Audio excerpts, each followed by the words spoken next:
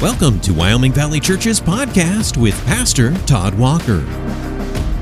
We're continuing our series of podcasts called Shields Up. And the idea behind Shields Up is we want to combat the devil and his schemes. And so what we do is we take this past Sunday's sermon and talk about how the devil might seek to trip us up. And this past Sunday in 1 Peter chapter 2, we talked about Jesus being the cornerstone. We called it the precious stone of life, referring to our Lord Jesus Christ, that he is the most important thing that this world could ever know. According to the text, Jesus is God's cornerstone. God builds everything upon the Lord Jesus Christ, and really there's only two options with Jesus. You either fully accept him or you fully reject him. But there's a problem that most people have with Christianity and even God himself, and that's really what I want to focus our attention on today. And I think it's the devil's number one tool, I really do, for getting people to question God, is that he's not tangible. I can't touch God. I can't look upon him with my eyes. And there are a lot of people that simply don't believe in God because of that one reason. I can't see him. I can't touch him. And anything I can't see and touch, I don't believe in. So the things upon the earth, I can see them, I can touch them. Therefore, I believe that they are real. But unless I can see, unless I can touch, then I refuse to believe that something is real.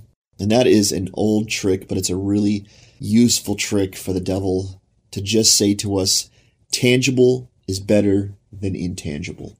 There might be a God, but how do you know? You have to look upon this world.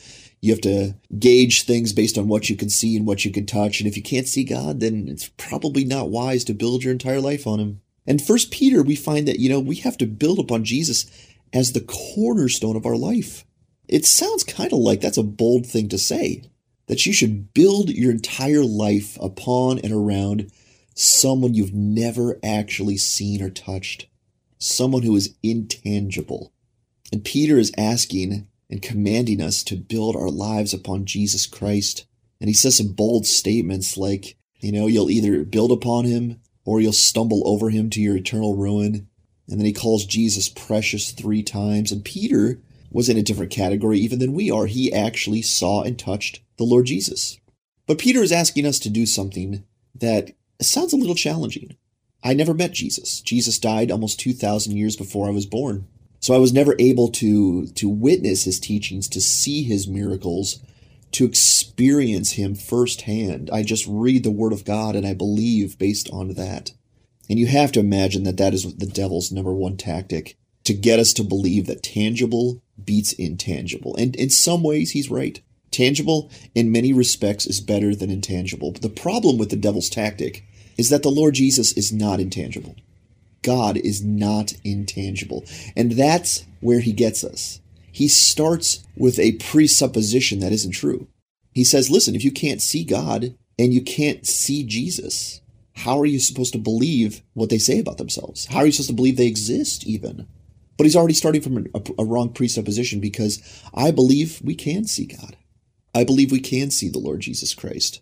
Here in Northeast Pennsylvania, we know what it's like. We're in a snowy month here, still in February. It's almost March, but February's still here. In fact, today is a snowy day. We know what it's like for a weatherman to forecast a huge snowstorm and then for it not actually to materialize. In fact, I think we had that a couple times this past winter, where they called, for a really big storm, a foot of snow or whatever, and then it turned out to be an inch or so. And weathermen do their best. They're trying to look into the future a little bit, and, they consider themselves fallible people. But here in the Northeast, we have to sort of, gauge based on the tangible snow to go, okay, he's calling for a foot of snow and I'll make some preparations, but I'm not going to cancel work. The schools aren't going to cancel themselves. We're not going to really adjust our lives until we actually see that the snow is coming. And that's kind of a wise thing, when it deals with weathermen. Another example is when people, do believe that a snowstorm is coming, a nor'easter is coming, a huge snowstorm is coming. Here's another example of this. People go out to the store and sort of stock up with food, because what they're considering is that if the snowstorm does come, and we're putting faith in that it does come, food at home, tangible food, is better than the knowledge of food at a grocery store. Because even if the food is at the store, I might not be able to get to it if there is a huge debilitating snowstorm. So I can't just know that there's food. I can't just know that I have access to food or even the money to go and buy food. I have to have the food in my home ready to be eaten, because that is the only reason I can know that I'm safe. And that's kind of what we're dealing with. And that's kind of how the devil loves to work. You can't see him. You can't touch him. He's not real. And so all of these promises that God is making, how in the world are you going to put stock in these things when you can't test them and validate them? But like I said before, it's a wrong presupposition. And the devil knows that because he's starting already on a wrong footing by saying you can't test God because you can't see him and you can't touch him. But we can.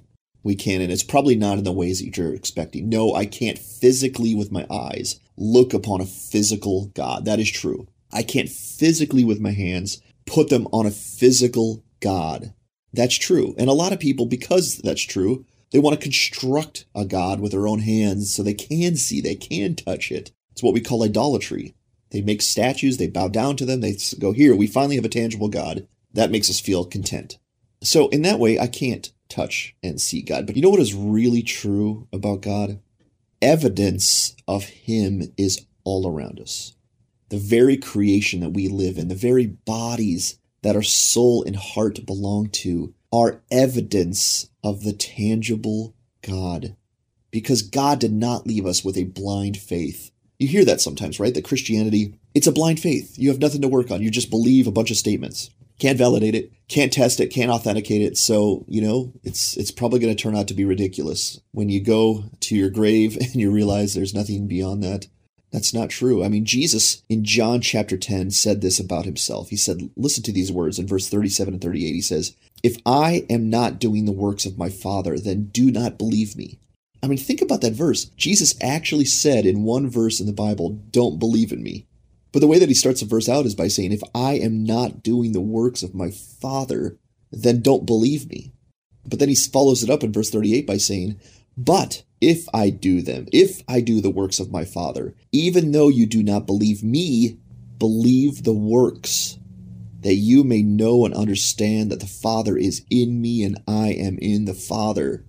Isn't that a cool passage?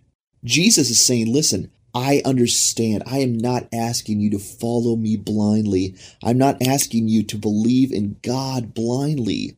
If I'm saying I'm the Son of God and I have no way to validate it, you're right. You shouldn't believe in me. And that's really a good test for anybody. If there's no validation and no proof and no way to authenticate their words, then you're right. You shouldn't believe them because that is blind faith. And that is intangible and it is a poor way to live. But Jesus is saying, test it. Look at my works. If you don't believe me and my words, believe what I do. Because if you were around Jesus Christ at that time, you would have saw miracles upon miracles. And back in the day, they didn't have the technology and the camera work and things like that, where a lot of illusionists living now in our age, have a lot of advantages to trick the eye and the mind. Back in the day, Jesus was doing miracles right in front of people with no stage, no props. And he was actually changing people's lives. He would take a leper, and you would see the leper covered in sores and boils and a miserable creature. And all of a sudden, Jesus cured him in an instant, and he was cured. He was clean. He was healed. On another occasion, there's 5,000 people hungry, needing food. And Jesus takes, just a portion of food from a child, a couple fish and a couple loaves, and says, I'll feed them with this. And he breaks it apart and breaks it apart and breaks it apart and breaks it apart and breaks it apart and breaks it apart until 5,000 plus people are stuffed. And Jesus did countless miracles. And here in John 10, he's basically saying, listen, I'm not intangible. Neither is God. If you don't believe my words, look at what I do. Look at what I'm capable of. Look at the authority I have to command the winds and the waves and the sea. Things obey me. I have authority. I can heal people. I can raise the dead. If you don't believe what I'm saying about myself, believe the works, and they will validate who I am. And going back to one of the devil's old tactics, he loves to say, listen, God's intangible. Jesus Christ can't be authenticated. Yeah, okay, he was a man who lived, that's a historical account. Jesus did live, but he wasn't the Son of God. How could you possibly know that? But Jesus' works and miracles are recorded, and they are historical as well. And countless people saw countless miracles from our Lord Jesus Christ. And he's basically saying right there, that is tangible. You don't have to believe me blindly. Believe what I am able to do, because I couldn't do these things any other way than I belong to God, and God's power is upon me. And it's the very same for us. God is not intangible. Look around creation. Open your eyes to see the world. Look at your own bodies, how they're constructed. I am a father of 5 going on 6 children, and every single time my wife is pregnant, we go on a 9-month journey. We are able to see with modern technology the growth of a child inside of her. I'm telling you right now, that is tangible proof of God, because it is mind-blowing. It is beyond my imagination how that happens. In fact, we had twins, as many of you know, almost 5 years ago, and they came out of the womb at 31 weeks, which is really dangerous. At 31 weeks, with modern technology, they can probably help the baby live. But at 31 weeks, that is a dangerous place to be, is outside of the mother's womb. And you would think, with all the modern technology we have today, it would be best for them to be out of the womb as soon as possible. But it's not. The safest, best place for a child to be is inside the mother's womb for 9 months. You know why? Because God has constructed the womb to be a child creator, to design and to help the child grow until 9 months that they're ready to come out and live in the world. That is tangible proof of our Lord. And so when the devil says to us, he's not tangible, therefore you shouldn't believe, it's ridiculous. Because you can validate God. You can validate the Lord Jesus Christ. You can look all over this world. You can look in your life. If you're a Christian, you have so much proof. I have seen Christ and God bring me through so many things, myself and my family, that if he wasn't there, I wouldn't have made it. And one of the strongest proofs for God, one of the strongest tangible things that you can test with God is when he changes a soul. When someone lives their life one way, sinfully, worldly, without hope, and they trust in Christ. And as soon as they trust in Christ, they change. And I've seen it in myself, and it's profound, and I've seen it in others, and it's profound. When someone meets the Lord Jesus Christ and believes in his promises, believes in who he is, believes in his gospel, they change. And I'm not saying they change a couple things, a little bit of their language, a little bit of their style. No, they change everything. They change from the inward, their loves, their hates, their desires, what they want to talk about, what they want to do. Everything becomes new. And I am a first-hand testimony of the tangible proof of our Lord Jesus. Because when I met him at age 26, with full faith, I changed. I was going one way. I was spiraling downward. I didn't have any hope. I didn't have any confidence. I was living for sinful pleasures. And when I met Jesus Christ, I turned around completely. And I started to live for the things of God. I started to have hope and peace and joy and security. And this is, 12, 13 years later, I am still going that same direction. And it's all because at age 26, I met the tangible Jesus. The one that I can authenticate with not just words and promises, but with works.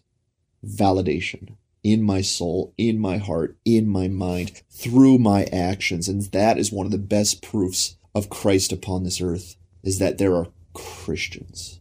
There are people that don't live like the rest of the world. There are people who have real hope and real joy that are not rooted in the circumstances of life. And if you're one of those people, you know exactly what I'm talking about. And if you're not one of those people, then you need that Jesus.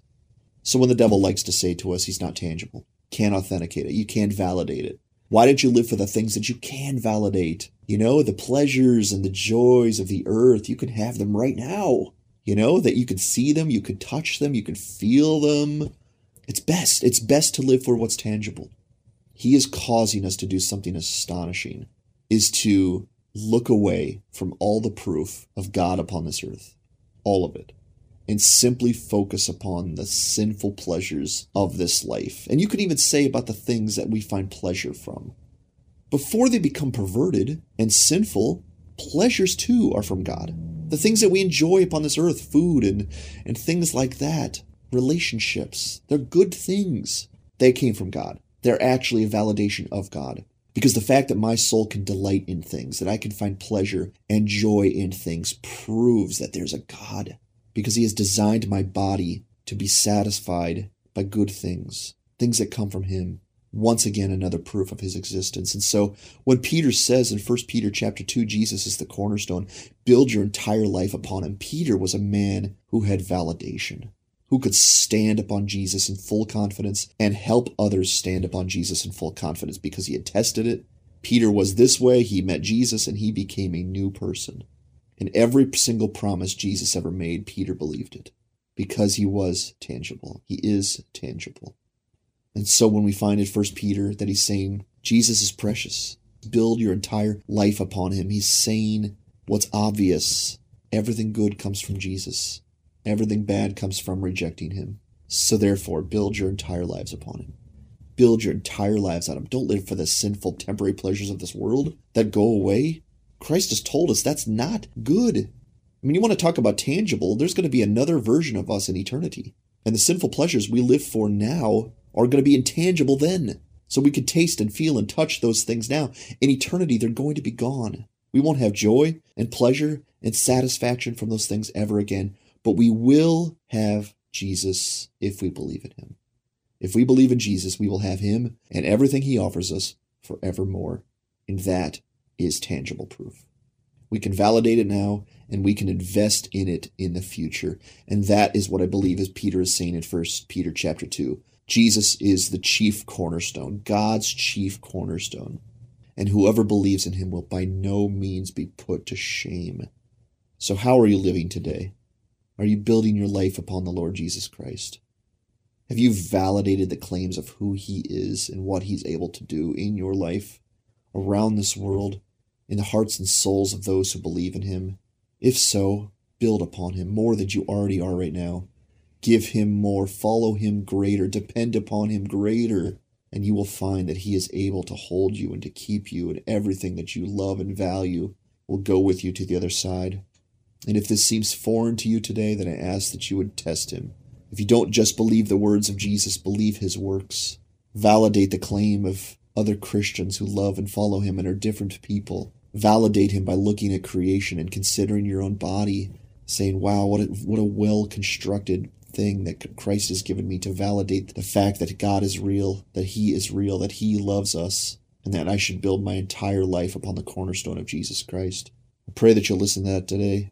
I pray that Jesus is precious to you.